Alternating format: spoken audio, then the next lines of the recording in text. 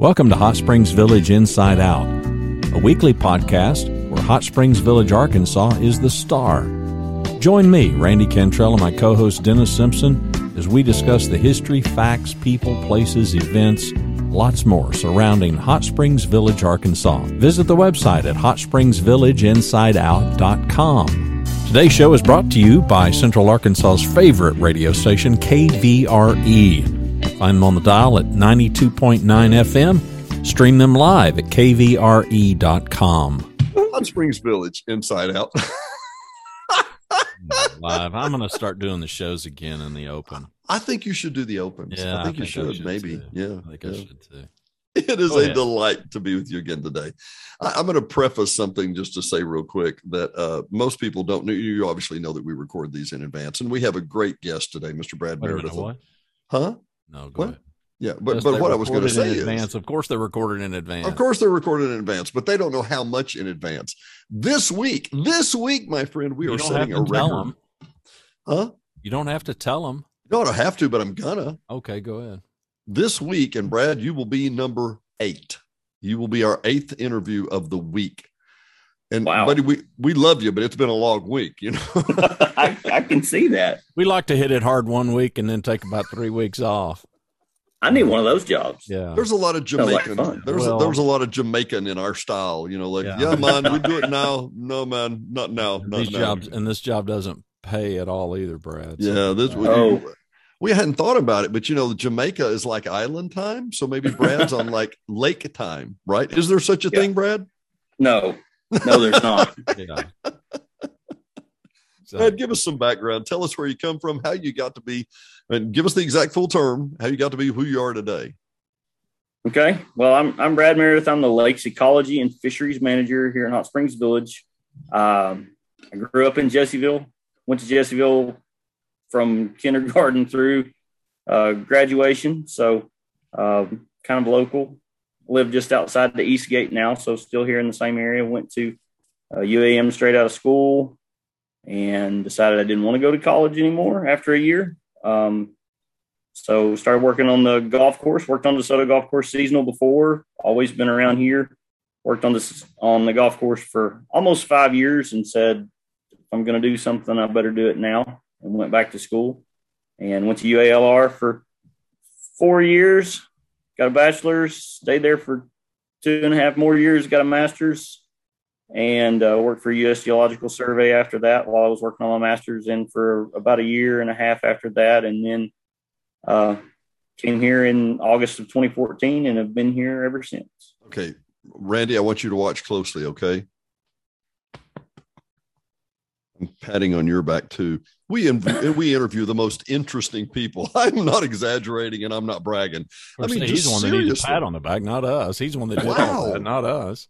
Okay, so at first college is not for you, and then you can't get enough of it for the next 6 years, apparently, right? So yeah, I'm back and forth with the wife about a PhD and said, no, I'm tired of it again. So I'm not doing that anymore. So, but a master's specifically in what? My bachelor's is in fisheries and wildlife, and my master's is kind of a split. It's integrated science and mathematics, but it's a split between half of my concentration was in fisheries and the other half was in GIS. You know, as the movie line says, look, the big brains on Brad. BBB, big brains on Brad. No, I don't know about all that. But. Yeah. Well, it's not lost on me. You know, the old joke is that I think it was Mark Twain said anytime somebody told him they were just a good old southern country boy, he reached around, make sure he still had his wallet. So, yeah. And I say that not to say anything that way, but you know, Brad, to the average layperson, it might be, well, there's the guy that works on the lakes and he's doing the dredging and he's in charge. He's got a PhD. He's got a master's in what? Really? Impressive. But it's we go from shocking fish to picking up buoys to putting out brush piles to I've been sitting on a skid steer for 6 hours today. So this time of year I could be doing just about anything, but most of the time this month we're dredging. So I'm about to say when you come to the forefront, there's one or two things going on. There's either a problem with the lakes, or there's dredging. And Yep. dredging seems like the never-ending job. Is that where it is? For 3 to 5 months out of the year, depending on what's going on. Yeah, that's the main task. Okay. Right now, before we dive in that, let's go way back high. Let's do the 25-mile high view. Who owns the lakes? Does the fishery service stock them? Can anybody fish in the lakes, etc.? Sure. So this is a clouded question, but I'll give you the rundown on all of it. So the state owns the water. So the water moves through the village and the state owns the water. So that's how that works. But the POA owns the access to that water. The POA owns the land under the water. POA owns the common property, which is the land under the water, and they own the access to the water. We own all the streets and all the roads. Somebody has to cross private property to get to a village lake. So we control the access. So the only people that are actually allowed to be here are property owners, employees, and property owners' guests. Okay, so and visitors. There are some visitors that come in through village villas or VRBOs or something like that, and those people have access because they're a guest of those individuals or those. Okay, companies. well, not too many years ago, probably 10 years ago in my collective memory, I remember seeing the Arkansas Hatchery and Fisheries truck dumping thousands of little fishies in the Lake Balboa. And I'm like, hang on. So that's the public entity and we're a private community. Can anybody, Sure. Does that mean that anybody can come in and fish our fish because they're public fish? The lakes were originally stocked by the Game and Fish. All the lakes were. Okay. Arkansas Game and Fish Commission stopped stocking Hot Springs Village lakes in 2020. Really? The last stocking they did was in 2020. And they don't intend to do that again? No. They supply fish for one event. They supply the fish for the youth fishing derby that we have at Cortez around the 4th of July.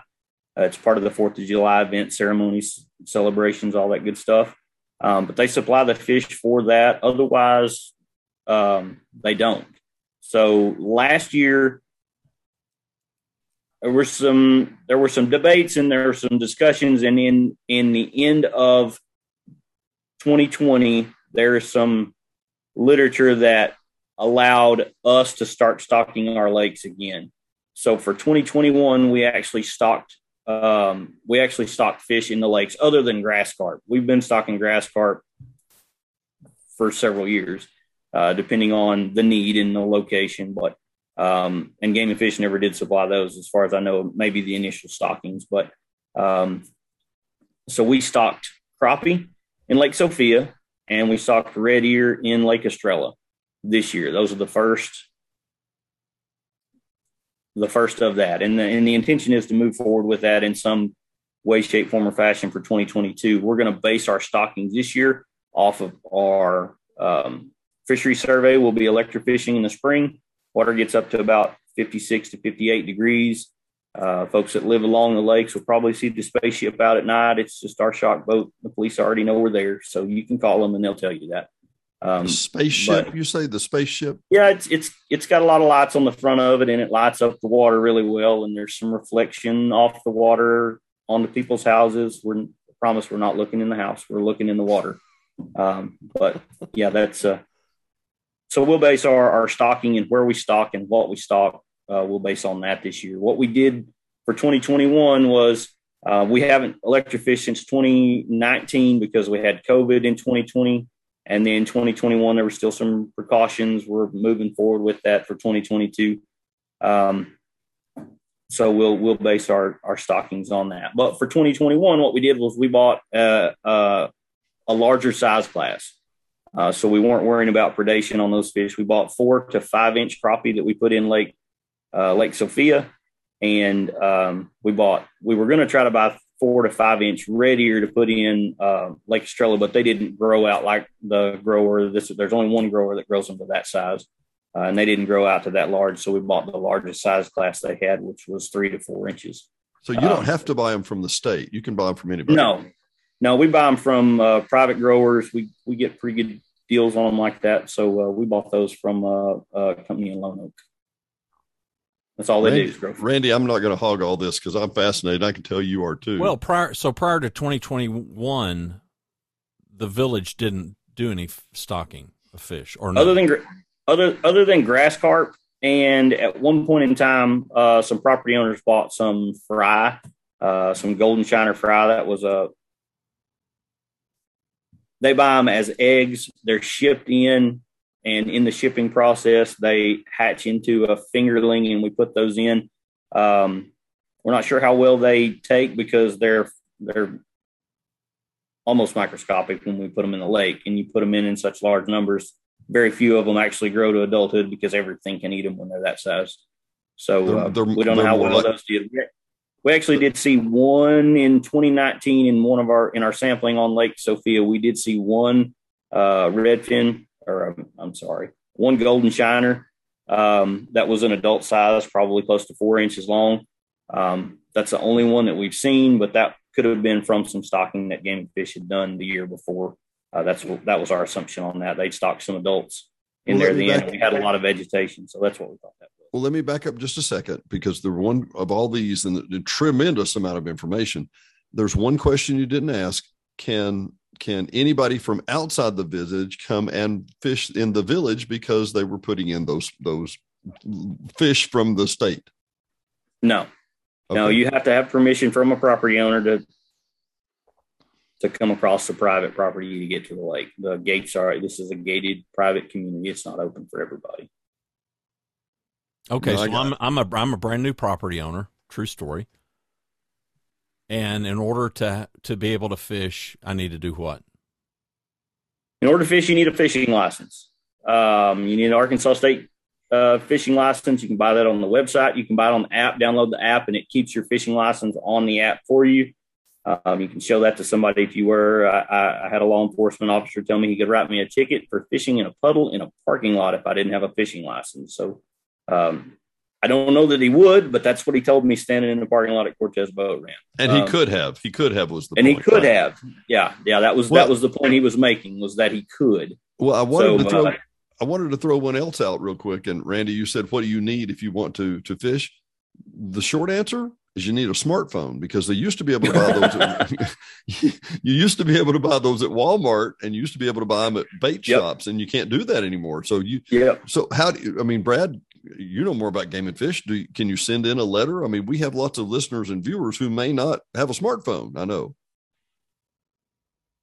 I believe you can still buy them at Walmart. I know you can call.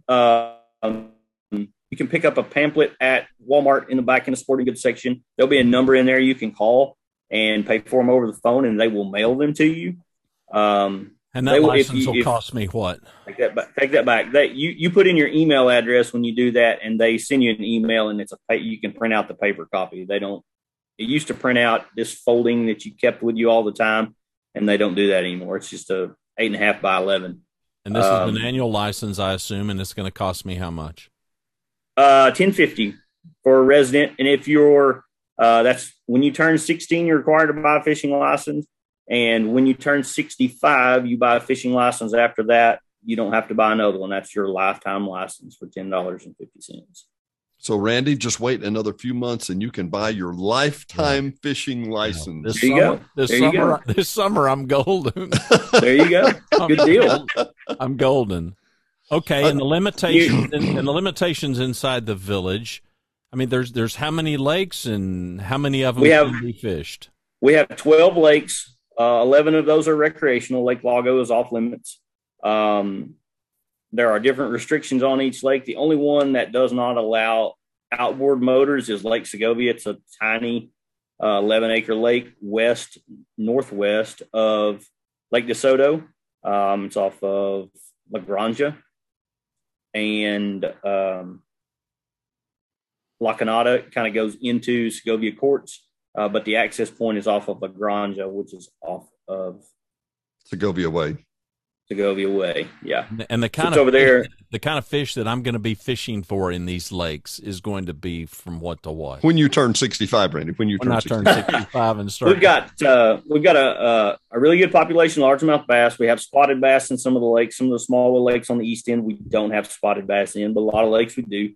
It a lot of times looks like a largemouth bass. It has pretty distinct coloration under the lateral line. You'll see dark spots most of the time in uniform, and it has a tongue patch on it and a smaller mouth. Once you see a few and somebody points it out, they're easy to tell the difference. But so we have largemouth, spotted bass. We have about 5 or 6 different species of sunfish, from bluegills, red ears, long ears, green sunfish, hybrids of these. That's when you get into some really pretty colors. When you get hybrids of those, we have black and white crappie. We have channel cat, blue cat, flathead catfishing. A couple of the old lakes we've seen up to, we shocked one in 2016, weighed 26 pounds in Lake DeSoto. We see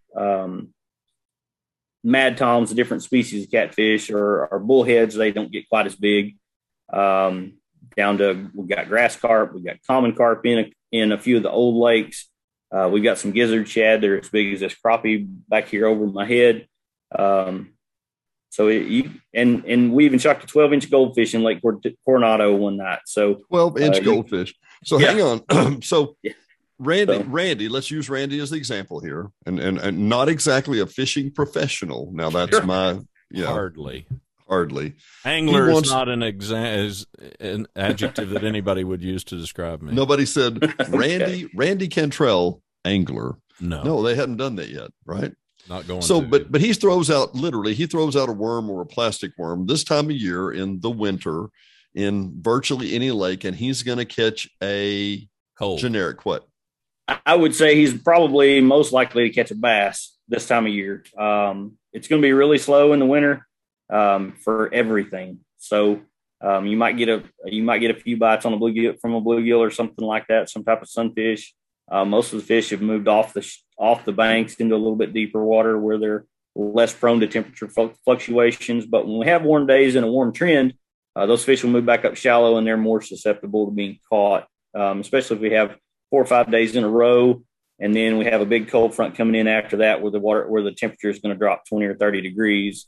On that last warm day, a lot of times you can do really, really good, even in the wintertime. But when March rolls around, the bass will really, really start picking back up. They'll start moving back up in shallow water. You can catch them on a floating worm, catch them on a leadhead worm, catch them on jerk bait, spinner bait, catch them on a buzz bait, sometimes around the seawalls and around that grass and that kind of stuff. A lot of people catch them on a crankbait in a little bit deeper water as they're moving up, and then as they're transitioning out of the spawning flats and those kind of places. And a lot of people, if you can catch them at the right time, you can catch them on a bed as they're spawning, and catch them on just about anything you can get in there with them, because they're really protective with those beds when they're up and on. So I'm assuming you like the National Forest, right? I have been on the National Forest a few times. It's been a few years, but yeah. Property. And I realize I've read their, their directives. And their directives sound like a schizophrenic, paranoid person trying to please everybody at once. Well, it has to please this homeowner and this landowner, and it has to provide timber, and then it has to be set aside as perpetuity. And then it has to, and you're looking at this and you're like, how can one piece of property, even though it's 1.5 million acres, how can one piece of property do this for so many people? And the reason I bring this up, and I think you know where I'm going, is we got 11 lakes that you have to oversee. How do you make the fishermen want a certain thing, the boaters want a certain thing, the residents want a certain thing? How do you please everybody? Poorly. You don't please everybody. Yeah. Just do the best you can with what you got. I know the fishermen would like to have the water to have a lot more color in it. We could fertilize to accomplish that. When you start fertilizing, then you start losing water clarity, and it can be an inconvenience, or an algae bloom or something like that can cause problems for property owners, especially those that are swimming. You don't want to swim in an algae bloom. It's nasty, and sometimes they can kind of stink a little bit. But to grow fish, you need algae for the microorganisms and the zooplanktons that the little bitty fish that are feeding the big fish are eating. So that's and vegetation is another thing. Shoreline vegetation is fantastic for spawning fish and for fry and those kind of things. It provides a habitat for them that can last until they get to a size where they're not going to be so easily, eaten by the predators. But we have to manage those for the property owners. So we'd like to do a little bit more things with water clarity and fertilization, but we want to make sure that the property owners are that live on the lakes are happy with it too. And fortunately, our lakes do pretty well on their own. We have some issues we had in 2017 when we had hydrilla on Lake Balboa. We had to take care of that. We've had some issues with some different kinds of algae and macrophytes on a couple of small lakes on the east ends that we've had to get rid of. So we have to limit any of that kind of growth. If it's an inconvenience for the property owners, then we have to do something about it. And we want to try to take care of things before it becomes an inconvenience anymore. I've been saying for a few years now, if we could genetically alter hydrilla where it grew to about this tall, about 12 inches tall and grew from about 6 feet of water out to about 15 or 18, then we'd be set for life for that, because there'd be a lot of people buying it. But I think where I was going and what I want to just bring up real quick is, before we joined you, you were speaking to an owner who was working with a beaver problem in one of their lakes. It's very hard to balance all these because everybody has a different set of expectations, right? I mean, Randy wants to catch a big catfish deep out in the lake. He doesn't know that yet, but he does. And, but I just want to eat fried catfish. It's mainly what I want to do. But you need about a 3-pounder. That's the size everybody, 3 to 5 pounds. That's what everybody wants to eat. Yeah, I actually here on Lake DeSoto, I caught a 5-pounder back out on the point here down by Sierra Drive or Sierra Lane. And I'm sitting here minding my own business, Brad, minding my own business. And something starts tugging on my line and I pull back and I tug and I pull back. And I'm like, great, I got a turtle or a snag. And I tug and I pull and I tug and I pull and I tug and I pull. Next thing you know, there's a big splash in the water. And I'm like, did I bring a net? I don't think I brought a net. And I've got like a 6-pound catfish on the end of the hook here. And I'm like, I really wasn't planning on catching anything today. I was just fishing, right? Yep. It's fortunately there's something for everybody here in the village. Yeah. We've got lakes that do really well for bass, some of the old lakes, and even some of the small lakes on the east end do really well for bass. We've got some lakes on the east end that do really, really good for great big bluegill and red ear. So those are fantastic. And we've got some other lakes that do well for, just maybe not a big giant red ear, but you catch a whole lot of, 8 to 10 inch ones. And that's what a lot of people like to eat. So we've got a lot of several lakes that do that. And fortunately, there's something for everybody here in the village. We've got a couple lakes that do pretty good for crappie. What we're seeing with some of the trips I've made with some property owners that have the new Garmin sonar, the live scope is the crappie are there. They're pretty selective on what they bite. So when you drive by a brush pile and you see the brush move, it's not the brush moving, it's the fish in them. It's not that they're not there. It's just you hadn't figured out how to catch them yet. So, is there a mythical fish inside the village that people have named? Not that I'm aware of. There was a big. I saw a big koi fish on out behind the Explorer restaurant when it was last chance sometime back, and I never heard anybody getting it. But it was probably 40 inches long. So you hear stories. I hear stories every once in a while about. I've heard people talk about a gar in the lake. I've never seen one. I've seen one in the streams around the lakes, downstream of the dams, not upstream in between or anything like that. But no, I've not anything I'm looking for. I did get a call one day. A property owner was in line at one of the Cranfords, and the gentleman that was in front of him was talking to the lady behind the cash register and said there was an alligator in the village lake. So I spent 3 days driving the shoreline looking for any kind of alligator sign anywhere then all I found were a bunch of ceramic alligators in people's yards. So I figured he was just giving the young lady a hard time, but we couldn't confirm it or deny it from anybody. So, well, in the middle of the winter, in the middle of the summer, and I mean the late summer and late summer, we will have some, I guess they're grass carp, but we will have 2-foot long grass carp in 6 inches of water. I mean, it's not that deep. And they're right up on the shoreline. And I'm like, what is going on? And they will have 2 or 3 at a time right beside each other. Why do we have grass carp? What do they do? What's the purpose? The grass carp eat vegetation in the water from they pretty well eat anything they can find. I've even seen them along the shoreline where where the grass was growing right down to the edge of the water with their mouths up, just eating the grass off the edge of the bank.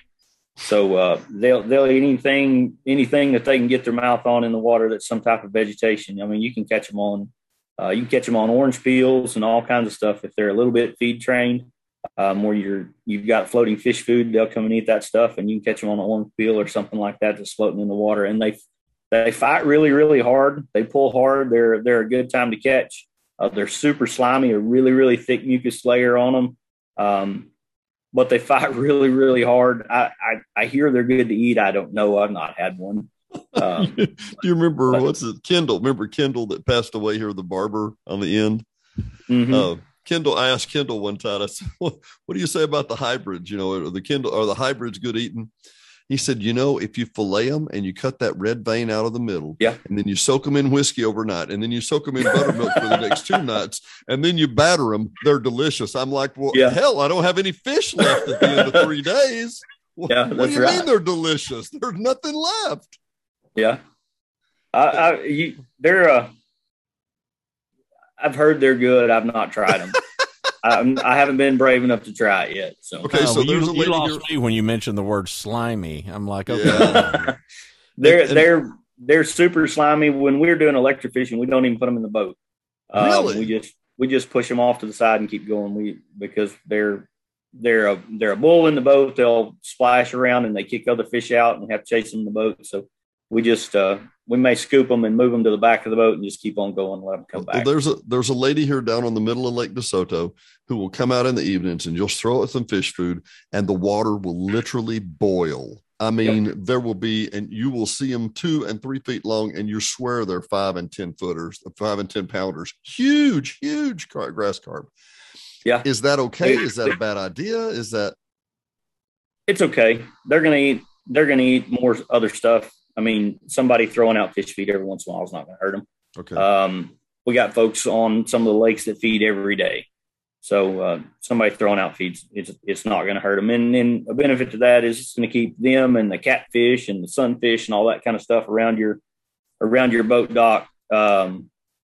Especially if you're an angler or you've got kids or grandkids that are wanting to fish, it's always nice to kind of have that kind of stuff around where you throw that stuff out, brings them into kind of a frenzy, and then the other folks can or yourself can catch them. Unless you want your 5-year-old to get pulled in.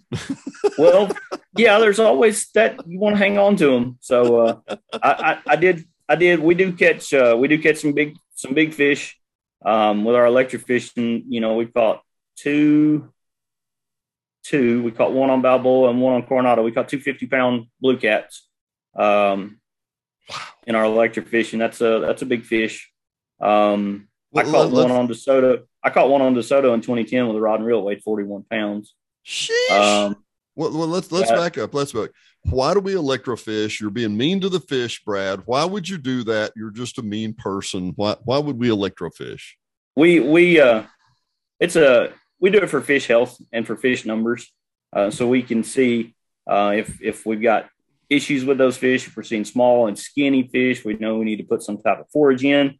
Fortunately for us, we don't see that. We've got plenty of sunfish and we don't see a lot of skinny fish. We may see 1 or 2 here and there, and that's typical. You may see a few in different lakes, different times, a few scattered about, but we do it for that. We get a good idea of fish numbers and fish health. And as far as what we do, when we put our boats in, we start with the power as low as possible. and we'll go to a site, we'll turn the power on and turn it up until we see the result that we want. We always turn our system back down because, the power in the water is based on the conductivity, how it transfers through the water and how it moves through the water and how it affects the fish. And the conductivity is so much different from one lake to the next that we have to adjust that thing down and turn it back up. And if we went to Coronado, where the conductivity is very low traditionally, and we went to a different lake and just left it at our setting from Coronado, we could kill fish, and we don't want that. So we always turn our system back down. We turn it up till we see the result that we want. And what we want is the second that fish swims through that area where the current is reaching, the second that fish swims through that, we want to see its gills flare out and then come to the surface, or, we want to see immediate taxis. We want to see that fish lock up. We'll scoop it up with a dip net. And when we put in our live well in the boat, that fish comes right back too. And it's as alive as it was in the water before it was hit with electricity. So then we start low, and you do a count of the species and the weight and the size. And we handle and we identify, measure, and weigh every fish that we collect in our sampling. We use a 1/4-inch mesh on our nets, so we can get everything down to, we'll have some that are this big, little darters that you typically see in the streams and, the mountain streams and those kind of things, from those up to, the big catfish were about 48 to 50 inches long. Those 50-pounders were. I'm letting you go, Randy. I know I can see it in your eyes. You got a million questions. I think it's fascinating. I do have a question that may not even be pertinent, sure. But I've walked repeatedly. Is it the Magellan Trail? There's all kinds of vegetation, all kinds of green stuff on, and I get, based on observing and seeing the signs, I guess it's a pretty good bird watching place. I'm not a bird watcher, but the turtle population in that area still fascinates me. Every time I walk through, it's like I don't know that I've seen that many turtles. What's problematic? Is there anything problematic? Well, the laity thinks it's a swamp there, by the way, because it looks like a swamp. It does look like a swamp. As far as I know, we don't have any issues with turtles. One thing that turtles do is they help take care of any kind of fish that were to die, any kind of decomposing organism. We got a lot of geese. Sometimes they die, fish die, especially in the wintertime when we're not on the water as much. They take care of a lot of that stuff. So it's kind of it's a benefit to us. There's some property owners that even build pads on their boat docks for the turtles to get up on so they can sun and have a place out of the water. So they're not an issue for us in any way. Amazing. So what do we do with the results of if we're through with the turtle thing, or what do we do with the results of the fish survey? With the fish sampling, we do that ourselves. We keep up with all of our information, and when we get that all compiled, each year we turn it into the Game and Fish, and they can use it for their kind of stuff. Our sampling is set by their standard.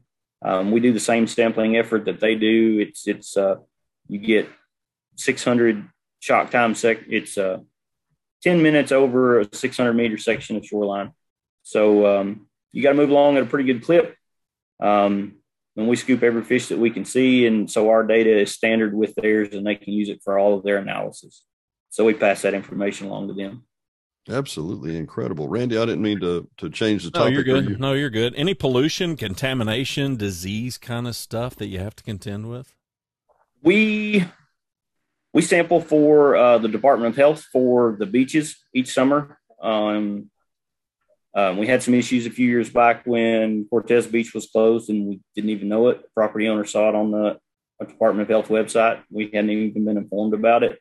So since then, we do all the beach sampling for the Department of Health, and we take those over to Little Rock, and we do that typically about 2 weeks before every major event, like for Memorial Day, 4th of July. There's typically one between 4th of July and Labor Day weekend. So we usually do 4 to 5 times a summer when the lakes are most active and people are most on them. We do that, and we get those results back from them usually in a few days, and we've not had any issues since. I've since wondered if that one freak accident on Cortez was a mishandling issue, but we'll never know. So we sampled a few days after, when we got the results, when we were informed, we sampled like the next day, and we were well within the parameters. So we're not sure what happened to that or where it came from. We've not recreated that in any way. Yeah. Well, and so one of the big other things is the dredging. And I'm guessing there are lakes all over Arkansas, I guess, that have not been dredged ever. But in the village, absolutely. we need to have a regular dredging program because we have property owners that live along the shoreline. Folks that live in the backs of the coves, if we weren't regularly dredging, then a lot of those property owners would lose that shoreline access that they have. Lakes are filling in. There's sediment moving into those lakes all the time. With every rain event, there's material moving in, and when that material moves in, it fills in the lakes, and naturally it's going to start in the backs of those coves, and people are going to lose property and lose access, and eventually over time, probably not in any of our lifetimes, the lakes would fill in. So that's something that has to be mitigated, and the easiest way for us to do that is to drop the lakes and dredge it. Is the material that you pull out, and I've seen you do the physical dredging this last year, the material that you pull out, is it good garden soil? Is it junk? Is it not worth it? Is it what? It would depend on the site. Some of it could be, some of it's got a lot of gravel in it. Some of it's big rocks. It depends on what's upstream of each individual location. So it depends drastically from one location to the next. Well, okay. So now we're doing hydraulic dredging right here on DeSoto, way up on the far end back by the golf course. How on earth does hydraulic dredging work? You got water there. The water's high. How do you get water out of water to get dredge out? We drain the lake. So we open up the valves, and it's the easiest way for us to do it. We open all of our lakes except for Lake Segovia and Lake Lago. They have valves on for us to lower the lakes. So but I mean, but hydraulic dredging. For hydraulic, sorry about that. That's okay. For the hydraulic dredging, we have companies that come in and take care of it for us. They basically just suck up the muck and filter it out and put the water. It's essentially that hydraulic machine is essentially like it's got a big auger on the front of it. You've seen a tractor auger on the back you drill holes with and those kind of things. Well, it spins and moves the material to the middle to a big siphon pump, and that pumps the material to as far as a couple thousand feet away into a bag to contain that material. The water runs back out, runs back in the lake, and the bags can be, if they're on common property away from property owners, that kind of out of sight, out of mind, they can be left. A lot of times we go in and cut the bag off. We put them in a place where the material can be left. We'll go in and cut the bag off, so the bag's gone, the material's there, and we can leave it on common. There are other places where we put them, and then we have to get rid of it. We have to haul it off. Well, the water that runs back in the lake, it's not muddy? It may be a little bit muddy. It'll have a little color in it, but it's nothing like, when you have a big rain event. And one of the benefits of that is while they're doing that dredging, they may be dredging in a place that's off somewhere else. And then when they're done, they can come back to the area that the water's running back in, and any kind of material that gets flushed back in, they can clean that up at the last instant before they go anywhere else. Wow. Well, what's the cycle? Who gets it next? Where are we going? What's the next story? So we have Lake Penita and Lake Isabella down right now. Hopefully they stay down. We've had some issues with them with the rain events over the last couple of weeks. We are on the down with them. Isabella's about 3 feet down. Penita's just over 6 feet down. We're going to keep both of them. We're going to keep Isabella just over 3 feet and Penita just over 8 through the end of February. And then we'll start filling them up. And then hydraulic dredging will occur on those two lakes after that. We got hydraulic dredging going on DeSoto. And for next year, or this year, 22, 23, we've got Lake Cortez again. So we're on a 7-year rotation. We started in 2017. We have a different dredge plan now. What we do is I got with our folks that we work with, and they do the kind of the GIS mapping for us. We don't have the software to do it. But they put a 25-meter grid on all the lakes for us. And we go to every one of those intersections on that 25-meter grid that's in 8 feet of water or less, and we stick a piece of PVC pipe or whatever kind of – we've been using PVC pipe the last few years. we push that down to point of refusal, and we can measure how deep the sediment is. And if there's more than 6 inches of material in each of the locations, then that's a site that we're going to dredge either mechanically or hydraulically. We started that in 2017 on Lake Coronado. We had numbers and volumes, cubic yards of material for each of the locations, and we presented that to the board, and we've been under that approach ever since. They saw the need for the removal of material, and we've been doing that ever since. And the board's been in support of it, and we've got the funding for it, whether it be for us to do it mechanically or hydraulically, because it's such a great impact to the property owner. So that's the plan for Cortez. It'll be the first time we've done it on Cortez. So we've got Cortez coming up, and then Maria and Sophia, and then 24, 25. We'll be back to Lake Coronado again, and we'll see after a really good clean out what it looks like after a 7-year rotation. Now, a 4-month process, roughly, out of a year. Is that what I heard? Right. We typically start around the 1st of November, give or take a couple of weeks, depending on what's going on, what lake. But we usually try to start around November 1, lowering the lake. We'll lower them roughly 2 inches a day. That's our target. Some days it'll be a little more. Some days it'll be a little less until we get it, depending on which lake and how far we're going. Some of the lakes we go down 8 feet. We've been down 6 feet on a few, and 3 feet on some. That depends on how long it takes us to get it done. Then we like to give the material a week or two to dry out, and then we start in with the mechanical removal. We usually start sometime in December. We'll start with that, and we'll go through the end of February, or if we're fortunate or unfortunate, as it was for DeSoto, we were still dredging in May. We moved a lot of material that we'd had to move hydraulically, but I certainly hope that doesn't happen again. So over a course of say 4 months, I mean, give us some scope, some idea of the scope and the scale of the volume of material that you remove. I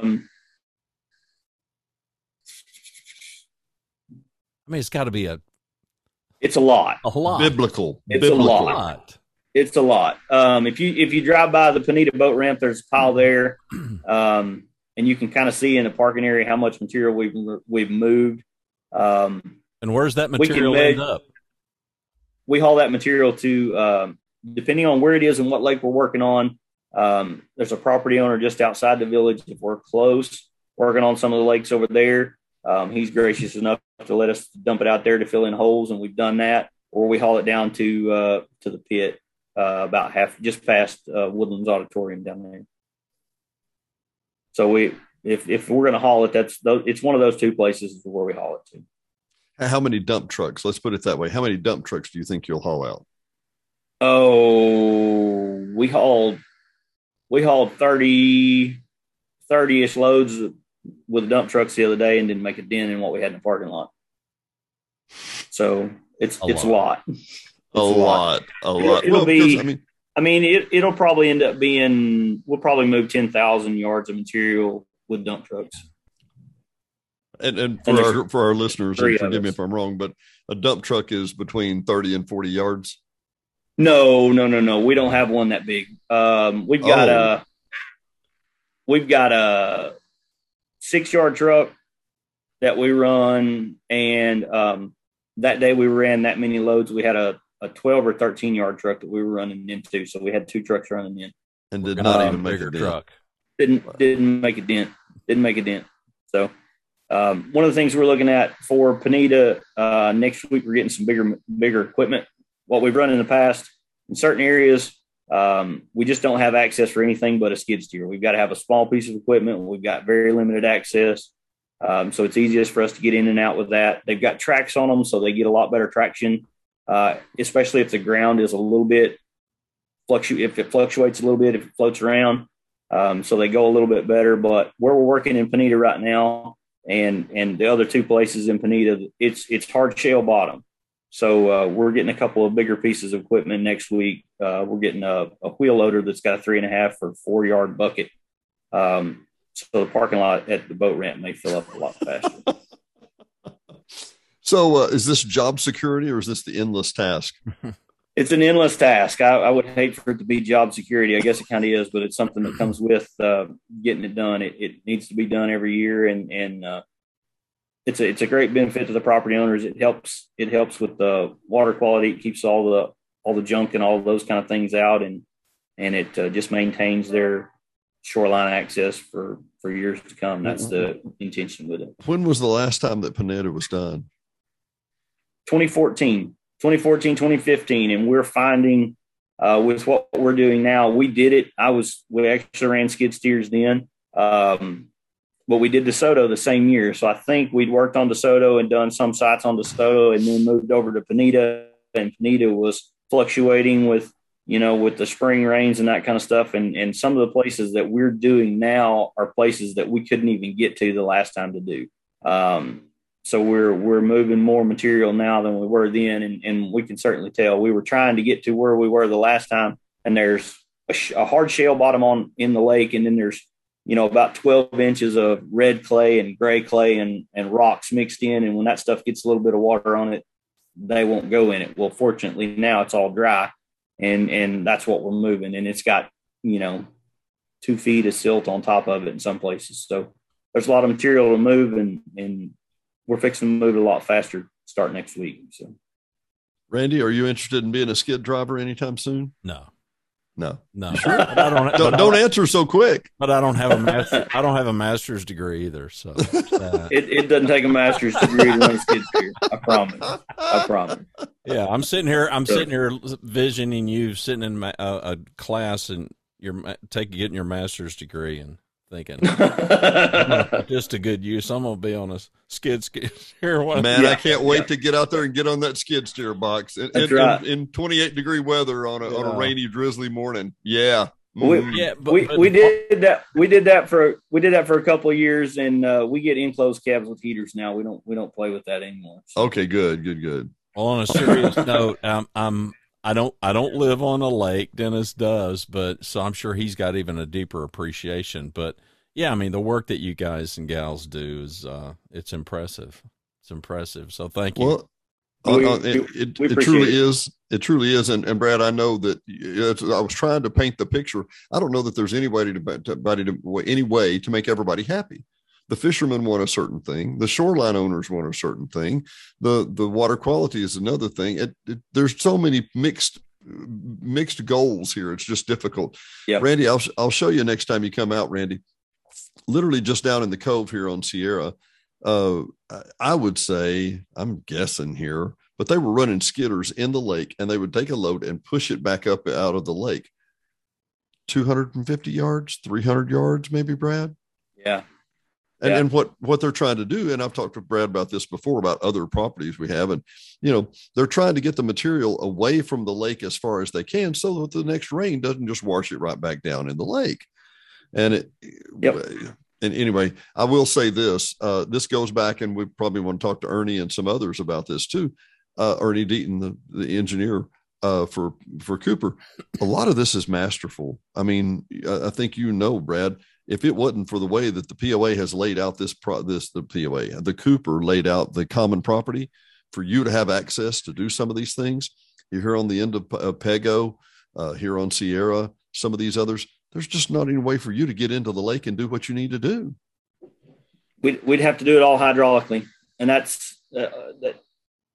may be where we're moving to some of the small lakes on the east end, because we don't have a lot of access there. A lot of the access is on the dams, or it's got a golf course on it, or it's a private lot. So we're more limited there than we are on the bigger lakes. We have a lot of common property access on the bigger lakes, and we've had a few property owners in the past that we've contacted that have allowed us to go across lots and those kind of things. But a lot of them have seawalls, especially on the east end on those smaller lakes. Most of those have seawalls, and running a skid steer across a seawall is not a good idea.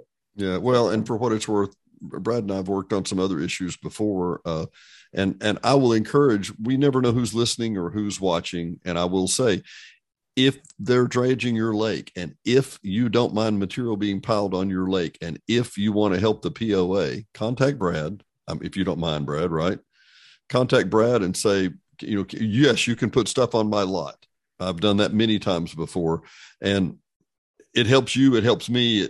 It can really be a win-win scenario.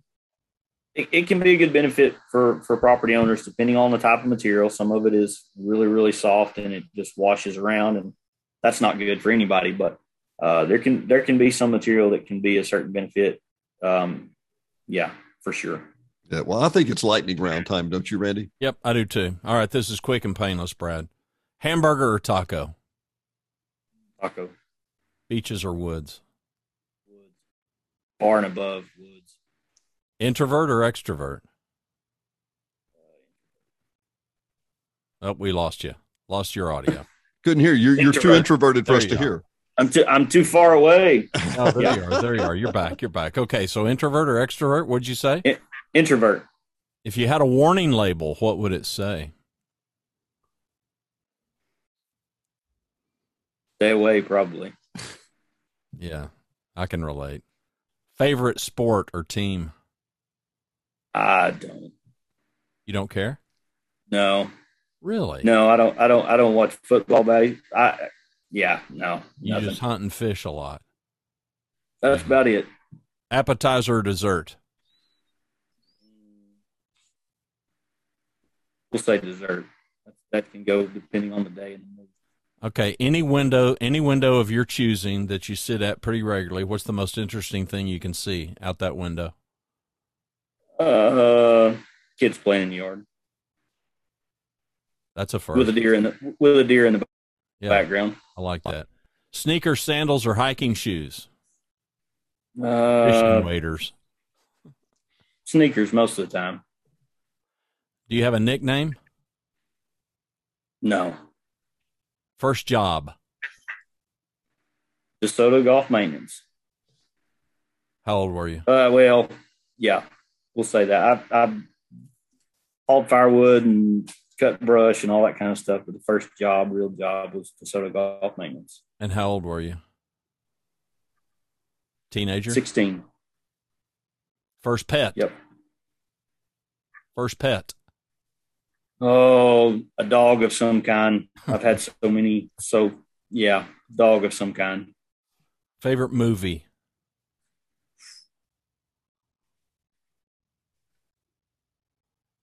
I don't know. Oh, maybe Open Range. I don't know. If you were Kevin Costner. If you were a superhero, what power would you have?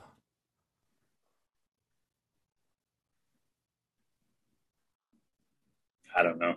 You wouldn't be Aquaman? Flying would be pretty cool. You wouldn't be Flying Aquaman? would be pretty cool. Aquaman. Okay, you probably wouldn't, although you might.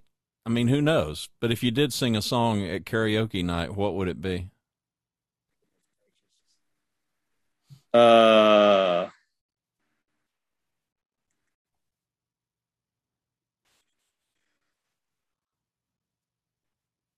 Hadn't asked, I tell you.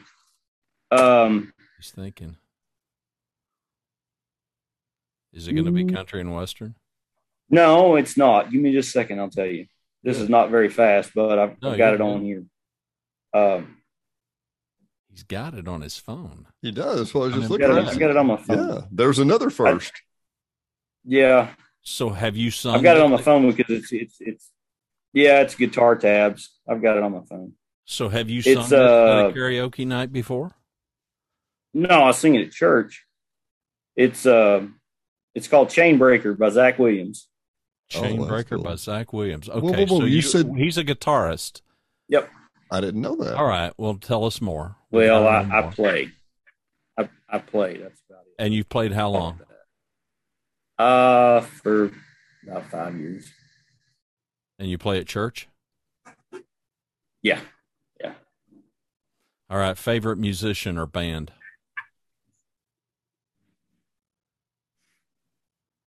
I don't know. Look at him. He's so easy. Zach Williams is pretty good. Jonesboro boy. Yeah. First concert? I think my first concert was Restless Heart about 92, maybe 94, I think. That'll work. Yeah. They were really big in the day. That was huge. Yeah. Yeah. It was Restless Heart and Bailey and the Boys, Magic Springs. Yeah, there you go. Man, thanks for being on. It was awesome. I'll let you say goodnight, Dennis. Well, yeah, Brad, it's a pleasure. We see you out here busting your hump all the time. And we wanted to put a face on the name. And, we know you're working hard and trying to do good for everybody involved. There's just a lot of different people pulling you a lot of different directions. And we sincerely appreciate you, buddy. Well, I appreciate the invitation. Glad we could get together and have a chat. And anytime you guys have any questions, if there's anything I can do for you, just let me know. Well, one last quick question. What's the number for the fishery department? How would I get in touch with you? You can send me an email. I just had a card out here. I'll just throw one of them back out again. And all of my information is right on that. So it's Brad B. Meredith at hsvpoa.org. Meredith. Those of you listening and watching, we'll put this in the show notes for you. 501-922-2291. 922-2291. Well, for Hot Springs Village and Inside Out, for Randy Cantrell, for Brad, thanks for joining us, and we'll see you next time.